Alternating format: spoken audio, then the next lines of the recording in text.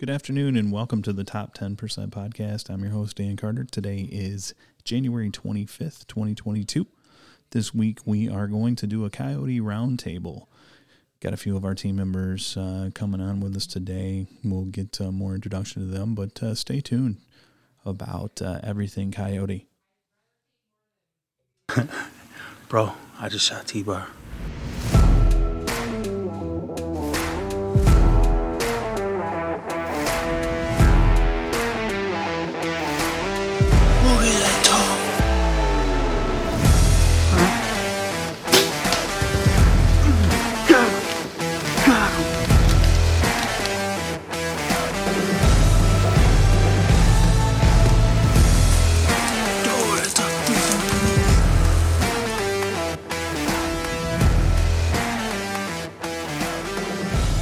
Oh my God.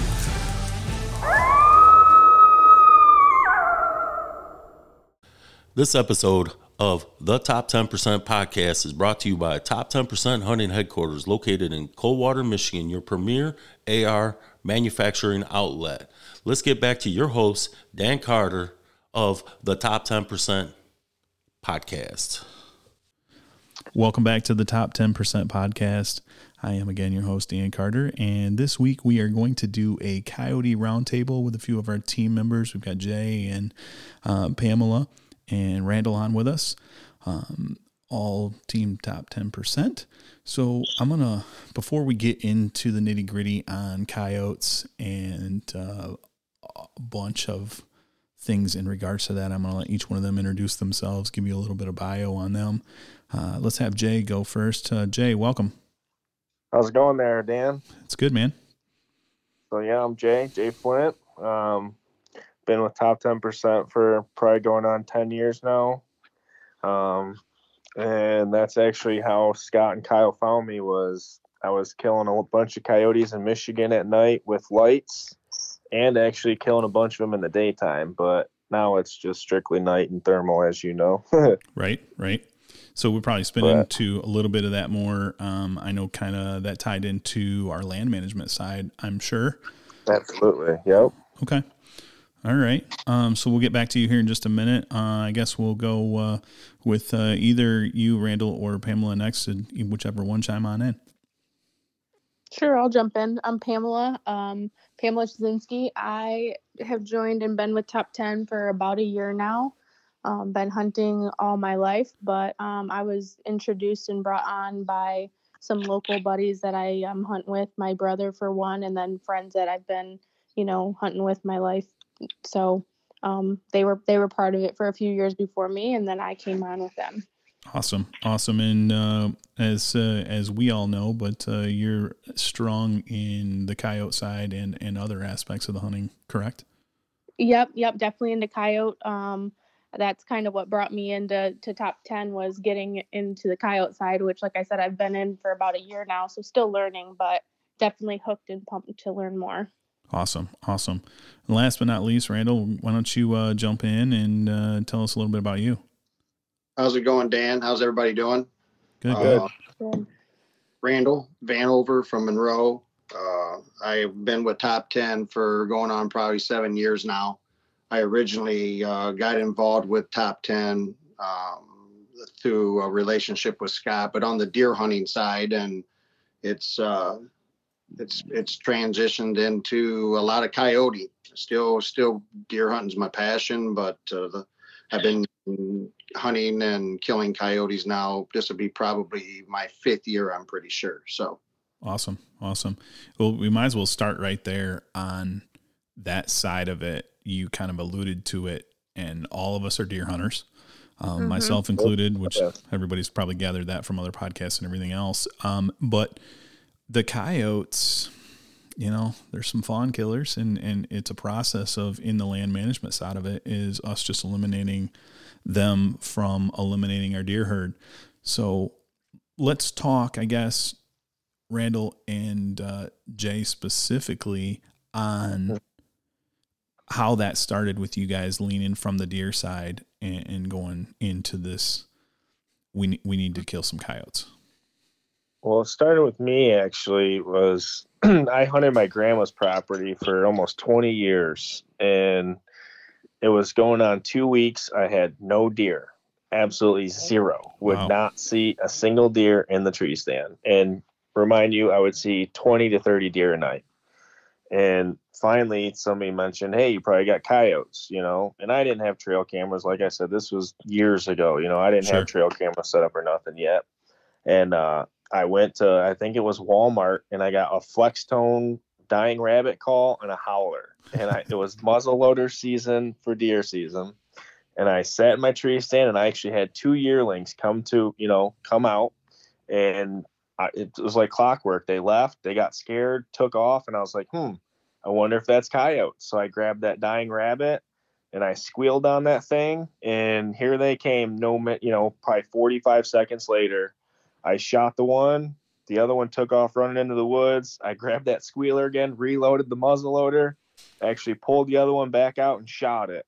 Wow. And from that moment, I was like hooked. But what's crazy is I was out of bullets, and I had to have my buddy come because that second one I shot was still alive. And I walked up probably about 5 feet from it and just stared it down for about 20 minutes until my buddy got there and put another round in him. So it was a pretty crazy experience for me to start hunting them, and I was hooked from there on out. I just took it under my wing and started gaining properties and helping people out killing them. Yeah, it's kind of an addiction once you get in on that side. It presents a whole different it presents a whole different type of hunting, especially when you get into the night side, and we'll talk about that a little bit later here. But Randall, how about you? Yeah, mine was a little different than Jay's, obviously. I was strictly deer. I mean, you learn something about deer hunting every year, and I just didn't focus on anything else. But what got me really started is I started turkey hunting. And the run and gun aspect of turkey hunting, and not just sitting in the stand for hours on a day, really intrigued me. And then I started thinking about all the coyotes that I have seen over the years setting in trees. Sure. And that is kind of what got me driven into coyote hunting, the run and gun aspect of it, and being able to also just get as many coyotes out of my area as possible for our deer. Right. I agree with you. I think there's something to be said about the quick and the ability to get back in the truck and warm your toes between sets sometimes can be advantageous too. So I'll give Pamela now. I know you said you haven't been in the coyote game as long, but tell me a little bit about how you got started. I know obviously other types of hunting as well. So Sure. Yep. So, I mean, like I said, I was kind of linked in with my brother. It started for him and I guess our family in a sense, because, one, with hunting, we obviously saw him in the tree stand quite often. But really what happened on our side was, a coyote snatched one of my sister's little dogs out of her backyard.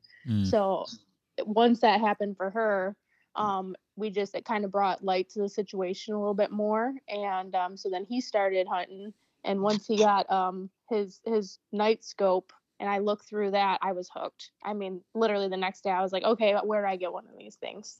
So that kind of got me hooked and brought on. And then of course when we went out and we did our first set, it was the adrenaline, the difference between, like you said, moving in between sets. I'm pretty passionate about elk hunting, so that's something like Randall was saying, not being, sitting in the stand. There's something about that, obviously, to relax, but there's something about moving too that's also good. So it's just a combination. It's a necessity, and then on top of that, it's an adrenaline rush, and it's got a pump too. So right, yeah, and we get to play some pretty cool guns like our 6mm arc and everything else, and all this thermal and night vision stuff that we'll get into here in just a minute. So I guess let's talk about these multiple sets. Let's talk about this run and gun type of situation with coyotes, and how does one, I'm going to pretend like I don't know anything about it for a minute, but how does one, like, I guess if they were going to get into coyotes, I mean, you guys tell me, what are we looking for when we show up? Obviously we know you got to have coyotes to kill coyotes. We know that. Yeah, correct. And that's probably the first and foremost thing there. But after that, what are we looking for? You guys tell me. Chime in, any of you.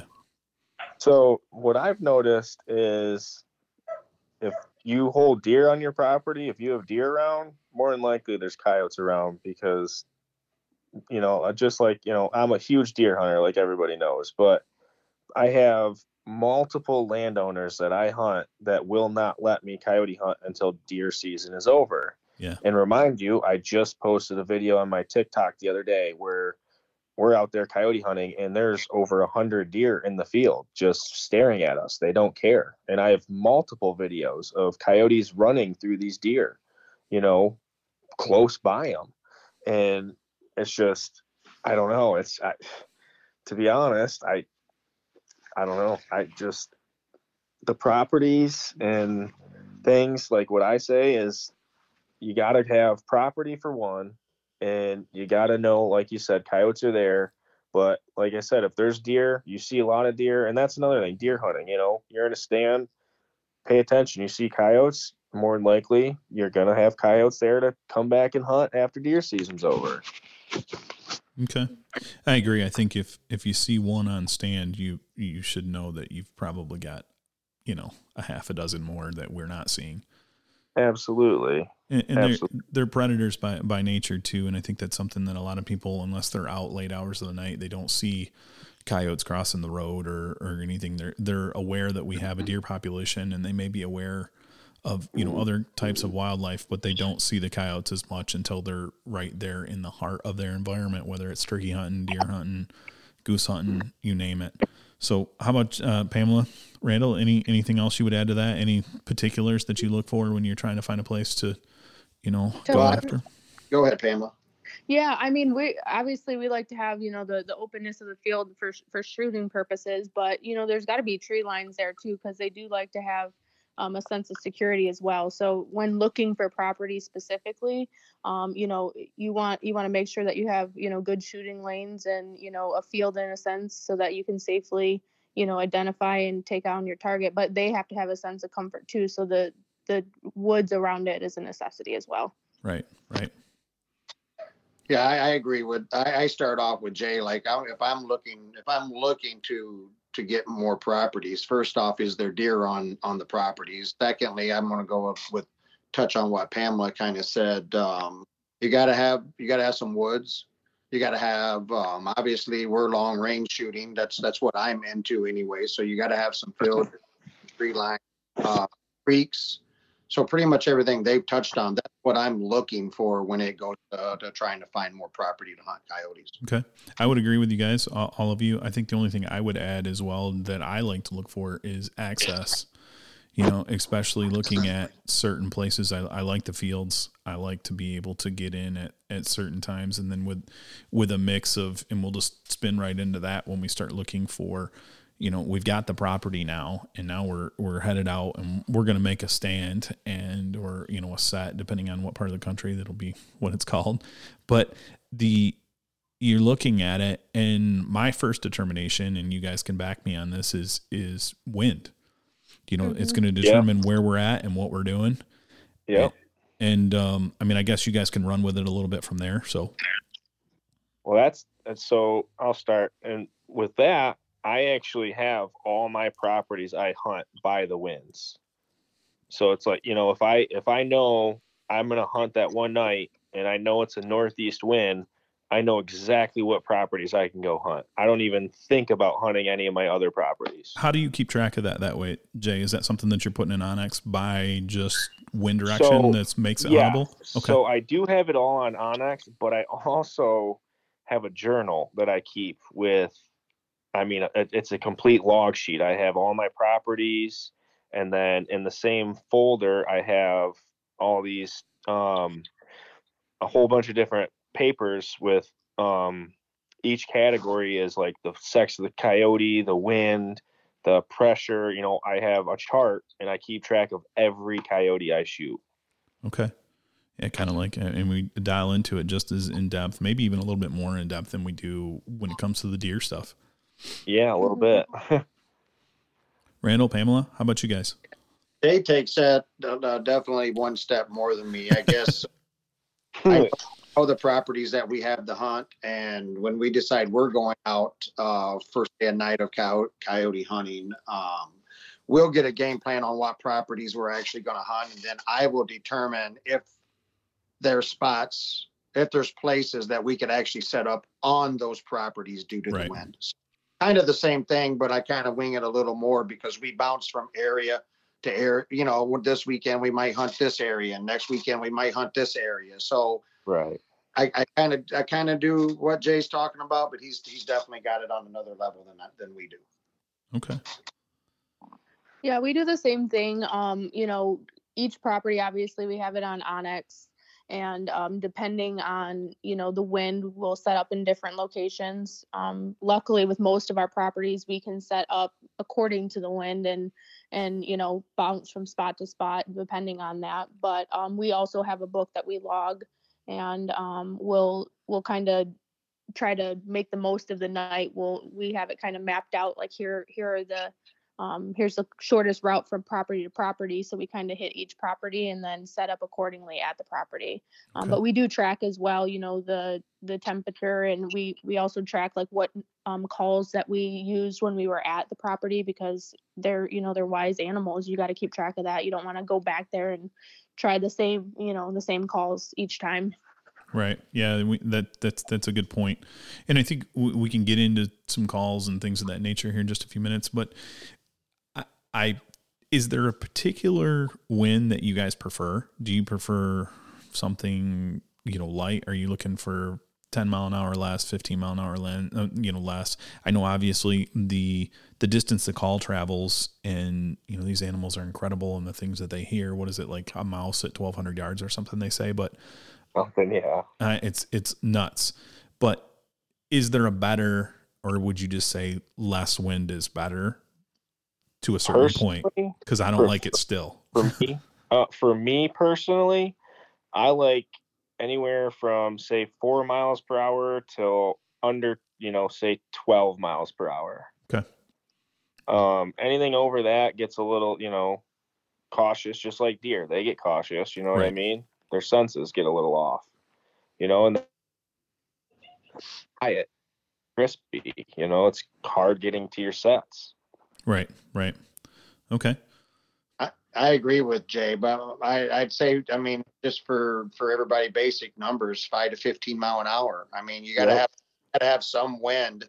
I mean, to cover up maybe whatever obstacles or mistakes you make yourself. You just got to have something. No wind is not a good situation in my mind. No, I agree.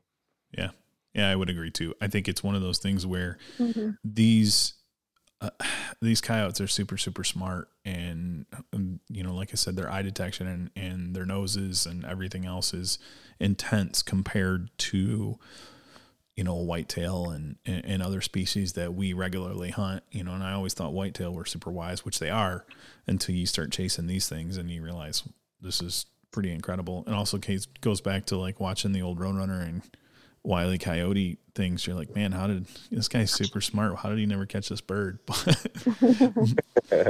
But nonetheless, so let's go. We'll spin into the call side of that. Now we've covered some wind stuff. We've got a set. You know, I mean, what are we thinking when you walk into a set? And I know this depends kind of what Pamela you had alluded to is what you called last time, when you were there last time, whether a landowner called and said they seen dogs, you know, regularly or recent, but what kind of, you know, call sequences without getting too in depth?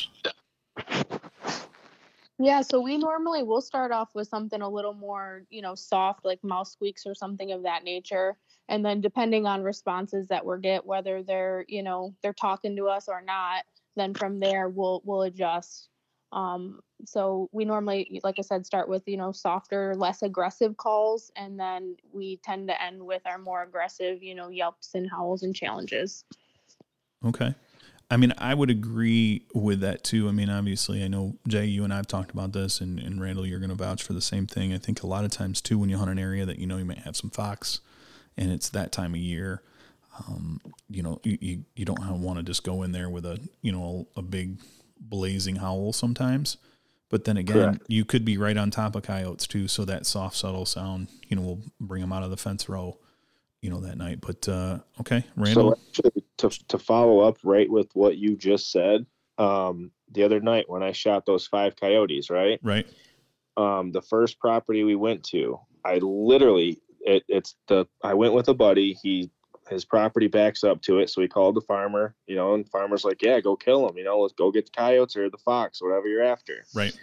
He kept getting 2 pictures of a pair of fox that kept coming to his trail camera multiple times during the day and night. So he's like, dude, I guarantee we can go get these fox. I set up and I literally called baby cottontail. And if anybody knows me, I do not run rabbit collar on my e-collar at all. I was going to say, that's kind of a strange one for you, right? I don't. It's just I don't do it. And literally, I had it. I played a few different ones. And then I even, the only rabbit sound I do is with my hand call. That's the only, rabbit squall I'll do. Which is just a general I did that distress. for 16 minutes. I did one female howl and another sequence. And it was 2 minutes later, I had a triple within 150 yards of me. They were hung up literally 400 yards away in a little, probably 3-acre thicket. Okay. And they did not budge to any rabbit sound. Not one. As soon as that owl went out and I put on almost like a coyote dominance kind of sound, they came right there. I mean, as soon as I turned around, they were right on top of us. Somebody's in their territory and they don't like it. Mm-hmm. And Jay's got obviously a lot more experience with that. But if I had to say what I'm calling or what I'm going to use is weather related. If we got a bunch of snow on the ground, I'm probably going to use distress calls. I mean, I know that when you got snow on the ground, it makes their life a lot harder. And if you can create them an easier meal, they're going to come to it. Like when we shot our double, was it about 5 weeks ago, we went out and shot a double. That night, it happened to be snowing really, really good here around Washtenaw County. And that's what I actually killed that double on was running a rabbit. I started off real on a lower aspect with a rabbit distress and rotated it in and out for about 5 minutes, took about a 5-minute break, and then turned it back on. And within 2 minutes, turning the volume up one volume, just raised the volume a little bit on the second round. I had a coyote pop out, and it wasn't very long after that the second one joined in, but I could not get them out of the tree line on the rabbit distress. I kind of went into a little, I got to change this up. And I did. I went to a woodpecker call, and it only took about 30 seconds of that playing, and they charged right into the call. But, like weather would dictate probably what I'm calling for the night. Okay. Yeah, I've noticed too, like after, and you guys can vouch for me on this one a little bit too, is I've noticed after a front, say we have a really hard, storm front that comes through for a day or two, and then you get that calm variable wind the next day, that next night, it's usually the distress calls have a tendency to work a little bit better for me. They seem to really bring them out. A lot of times I'm having to do, like you're saying, Randall, I have to make some changes and stuff of that nature. Just because they're, these things are smart, and, there's a lot of coyote hunting pressure around nowadays. A lot of guys out there that they've watched a video and they think that, the rabbit distress call is the only call, and that's what everybody's running. So it kind of goes back to what you were saying, Jay, about not using it. And I kind of lean that way too. It's not normally my call of choice, unless I'm running on a hand call as well. Pamela, how about you guys? I know you kind of alluded to the mouse squeaks at first, but if you get coyotes that hang up, since we're on a couple hung up coyotes right now, what's your go-to? What are you thinking? Yeah, so we've had several sets where, like you said, they're hung up in the tree line. You can't get them out. We've had pretty good luck with doing like pup distress or something of that nature to kind of get them moving. And like you said, if they're held up and the squeaks aren't working, then you switch it up.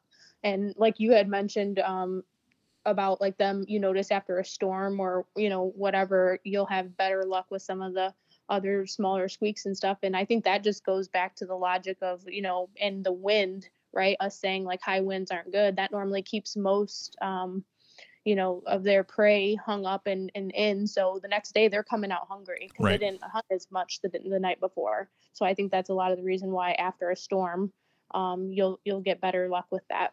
Yeah, I mean, traditionally any wildlife is more active after a front like that. For and I mean, it could go the same for fishing and things of that nature too. But okay, so now we got a good idea as far as like where we're going to start. But let's give me a little bit more of a rundown of like how your night would play out if you've got a couple properties you want to hit and you're going to go out there and say it starts off good and the coyotes are responsive. The first set, maybe you kill a couple coyotes and now they're taking a ride with you to the next one.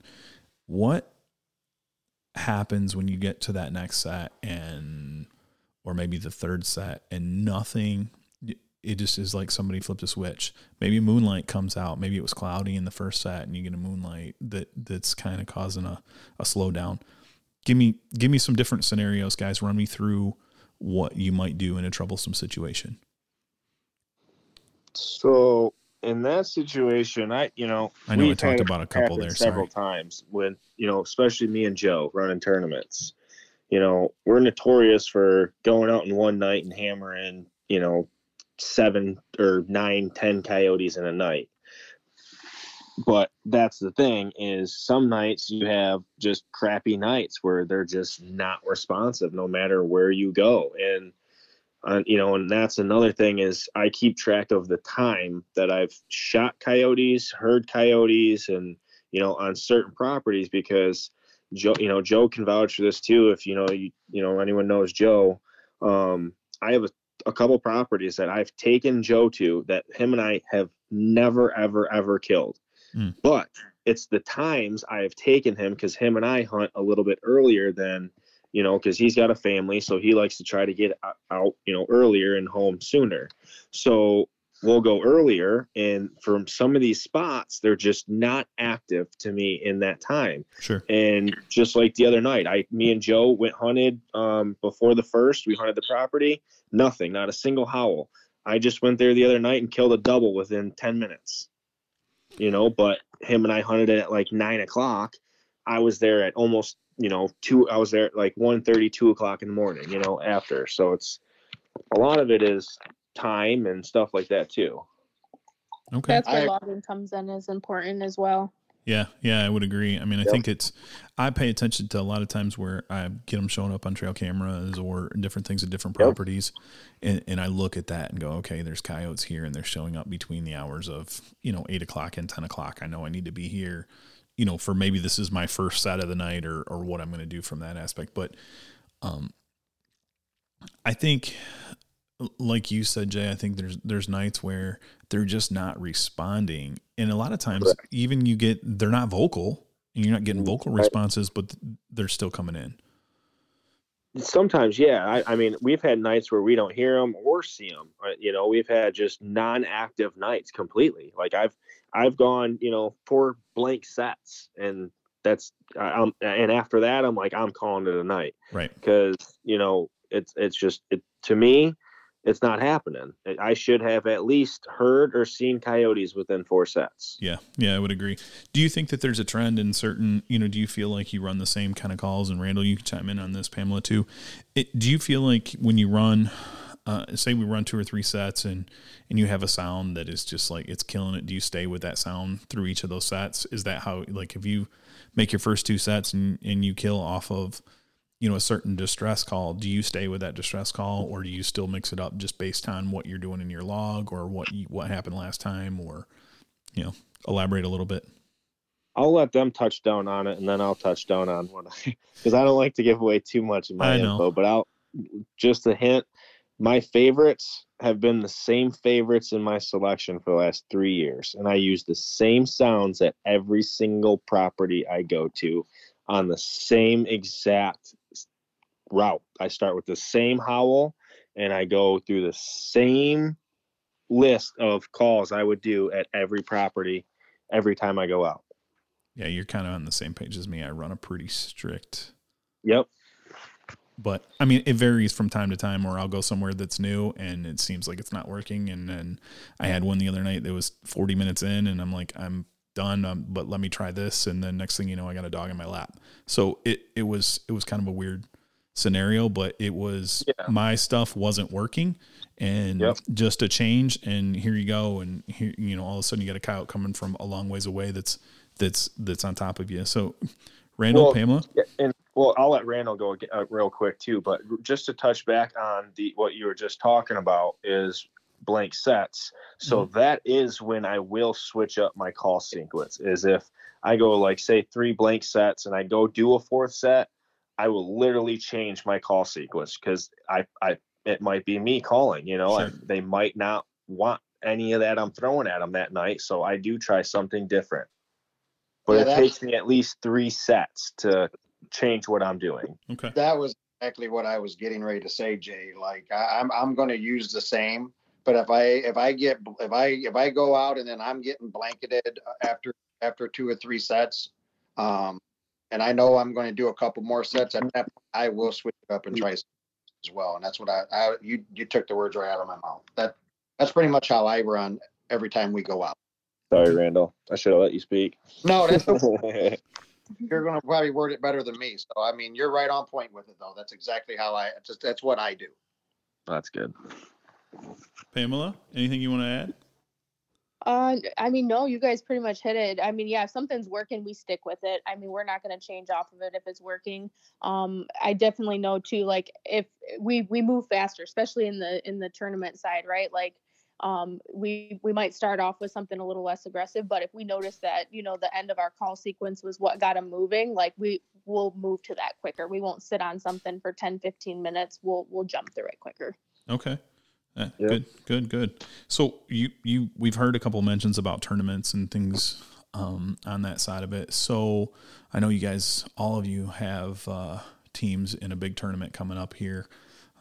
The Great Lakes tournament here that's coming up this coming weekend. We wish all you guys luck and representing top 10 on that with the team.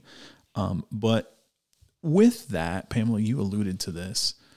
We speed everything up when we hunt tournaments. I mean, I know we're trying to get as many sets in as we can. Are you guys 30 and out? Are you 20 and out? Is it Jay? I know your answer on this, so I'll let these guys go first. Yeah, on tournaments, you know, we tend to move quicker, obviously, but we also try to stay conscious to give the field a chance. I wouldn't say that we're 20 and out really on anything unless it's a field that we haven't necessarily killed much on or the timing didn't necessarily line up, because with tournaments, of course, you're trying to hit as many fields as you can through the evening. And so you're routing, you know, ahead of time and doing a bunch of legwork ahead of time. And if it's a field that just kind of doesn't line up with the time, but we still want to give it a chance, yes, we'll move through it quicker. But we have some fields that produce for us pretty much every time. And those ones we might give a little bit more time at just because we know that we typically can pull a dog off of it. Yeah, I would agree. That's good input. You know, I've done some things in the past where even we circle back to I hate to say this, but we circle back to a property later on that alludes to what Jay said earlier about, I know that property can produce and I'll go back to it. I might hit it first and then I might hit it again. It might be my last set of the night or second to the last set that night, or I might be back at it at a different time the following night if it's a weekend long tournament.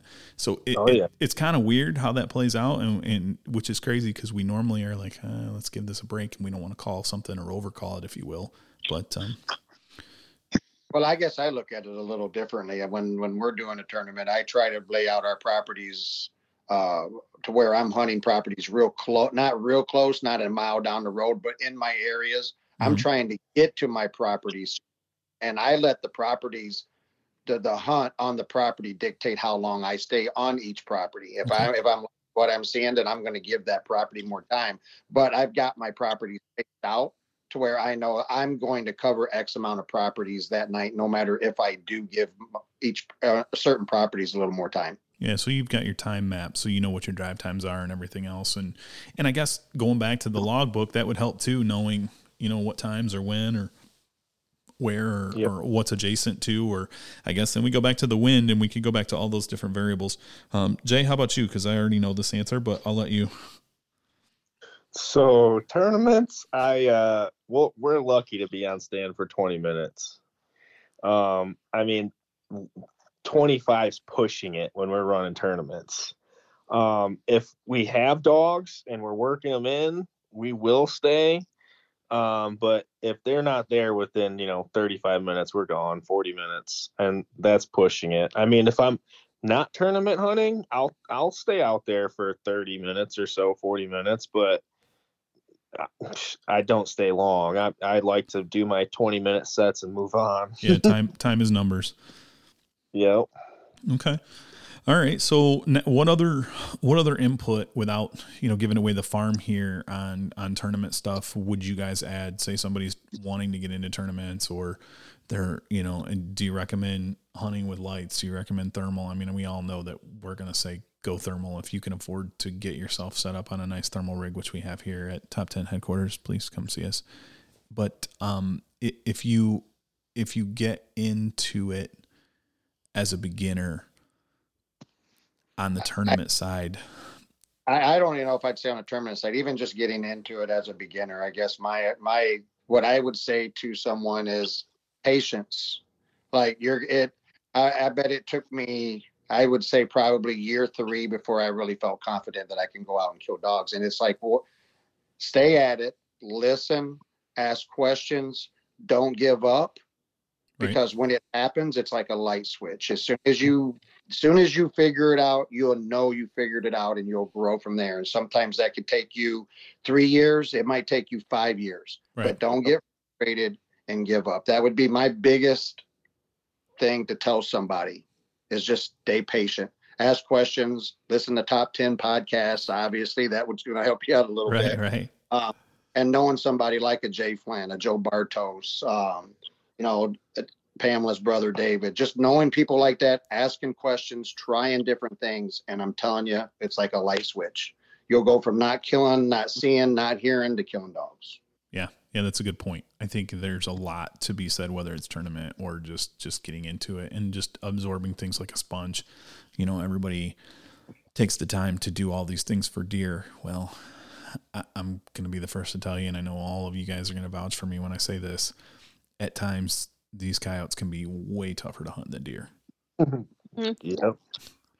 100%. Yeah. I mean, it's, just as fun, and sometimes even a little bit more exciting. I know when you get 3 or 4 of them coming in at a time. I mean, I'm all about killing big deer, and I love it. But I love the fast and furious, like you said, Randall, on jumping around and being able to, the challenge of calling them in. It kind of combines a little bit of turkey and deer and everything all in one. Yeah, it really does. So I guess I'll give you guys a few minutes here, each of you, to kind of add something else, and we'll kind of wind things down. Don't want to keep you guys busy all night. I know everybody's got families to get back to and whatnot, but and a tournament to prepare for the weekend. So give me, I guess we'll start with you, Pamela, ladies first, and tell me anything else that you could add just in general about coyotes that we haven't touched on right now.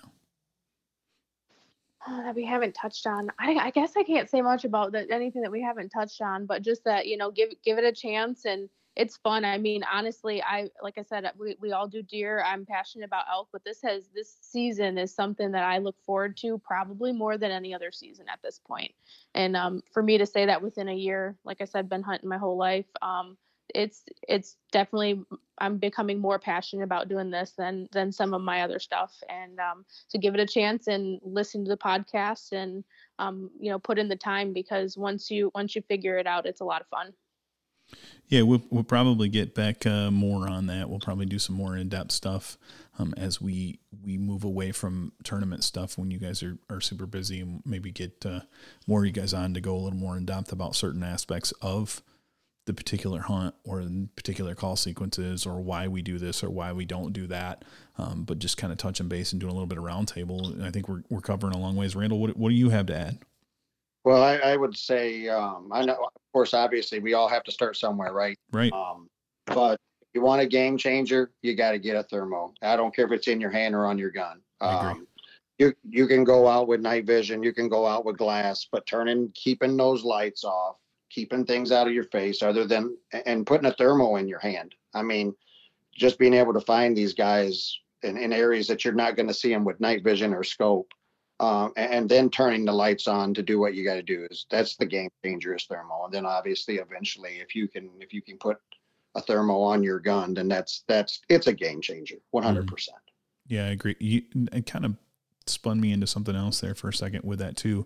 We've talked about a lot of night stuff. Do any of you guys still hunt during the day? Or I know during the tournaments we will make some day sets and a lot of times into the early mornings and then sleep in for an hour or two and then get back after it. But you guys still hunt during the day, and is anything different versus your day sits? I know, Jay, you used to do a lot of day hunting. How much do you do now? I don't know as much. We haven't talked about that, but I don't. I do it during the tournaments. And that's about it. Okay. Do you guys do anything different when you're doing the day stuff? No, not really. That when I do daytime, that's when I used to do a lot of distress, but more on hand calls. Okay. Yep. Try to make it as real as I can. Okay. Randall, Pamela? We're kind of running. I mean, they're, generally tournaments kick off 7:00, somewhere in that ballpark. And you've rested up all day to start that 7:00, and you're generally going to 7 in the next morning. So I guess, and you got another night to go generally. So we might do a couple of those first daylight sets. But if one, maybe two, and then it's time to get a little bit of a break and get home and get ready for the 7:00 the next evening. Okay. Yeah, we only do the day sitting during tournaments just to get us out there early. Sometimes we'll throw that. You have the little decoys you can put on top of your call. That's one thing that we do try a little bit during the day. Can't say that it necessarily has helped. Not sure. We haven't done it enough to really tell us, but that's the only thing that we've really tried differently during the day. Okay. I run a decoy on my call at night as well. I don't know if any of you guys do or not, but No. I can't say that it helps or hurts either, Pamela. You know what I mean? I've had some coyotes come in that seemed like they were super focused on it, but were they keyed into the sound only, or did they actually see that decoy there? Who knows? I guess, but it worked once, so I keep using it, right? Sure. So, Jay, what else would you add as a whole? All right. So 2 things I'll add to wind this down is, number 1 is educating coyotes. You don't want to educate them if you can not educate them, if that makes sense. Good point. No missed shots. So, yeah. So obviously you want to, if you call in a double, you want to try to obviously kill the double, but if one gets away, you can still come back and kill that coyote, but I wouldn't come back the next night. You know what I mean? I'd give it a little time and then I would come back. And touching on that is properties. You need multiple properties to be successful coyote hunter in my eyes, because I have tournaments or not, I think farmers that have thousands of acres that I hunt, and then I have little residential homes that are 5 to 10 acres that I hunt, and just helping people out, from cats to sheep, cattle, whole bunch of different stuff. Horse farms I hunt. But that's the thing is, I have you look on my Onyx and you'll see probably over hundreds of coyote heads on there, and they're literally all coyote properties that I have. Yeah, that's a good point. Property is huge. Have the property. And I think especially when you decide that you're going to make a run at any kind of tournament stuff, you need a bunch of that in your back pocket, because you don't know what the wind's going to do. You don't know what the weather's going to do. Entry fees aren't cheap. Some of these tournaments are pretty competitive. Lots and lots of teams. So, if you don't have the sources to get out there and, cover some different ground, or if you're a regular hunter, you're hunting these properties, all of a sudden you're, regularly killing coyotes. When it comes tournament time, you don't, I don't want to say you don't have any coyotes to kill, but you've already tested the waters, if you will. So that presents an issue. Okay. Well, I don't have anything particular unless any of you guys do else to add. Just kind of wanted to get everybody on and talk about, just what we do from outside of the deer side for us, and we do a lot of coyote hunting on the team, and I think there's a handful of us that maybe even do that a lot more than they do deer hunting. But it was a good round table. I appreciate all you guys' time and coming in and adding to the coyote round table tonight. And I wish all you guys, great luck in the tournament this weekend. And thanks, Dan. Yeah, hopefully you guys can bring home the trophy for Team Top 10. We'll try. Well, I'll be trying my little. A for effort, right? That's right. Thanks for having me, Dan, and good luck, Pamela and Jay, and I wouldn't. It doesn't make no difference to me if whichever team brings it. Let's bring it. Yep. Hey, let's all work on placing. Yeah, there you go. Yeah, just bring the top 3. Right. Back to top 10. That's the plan. All right, guys, I appreciate it. We'll wrap it up tonight. And again, thanks for joining me and the Team Top 10 Coyote Hunters. Yep. Have a good night, guys. You too, everybody. Yep.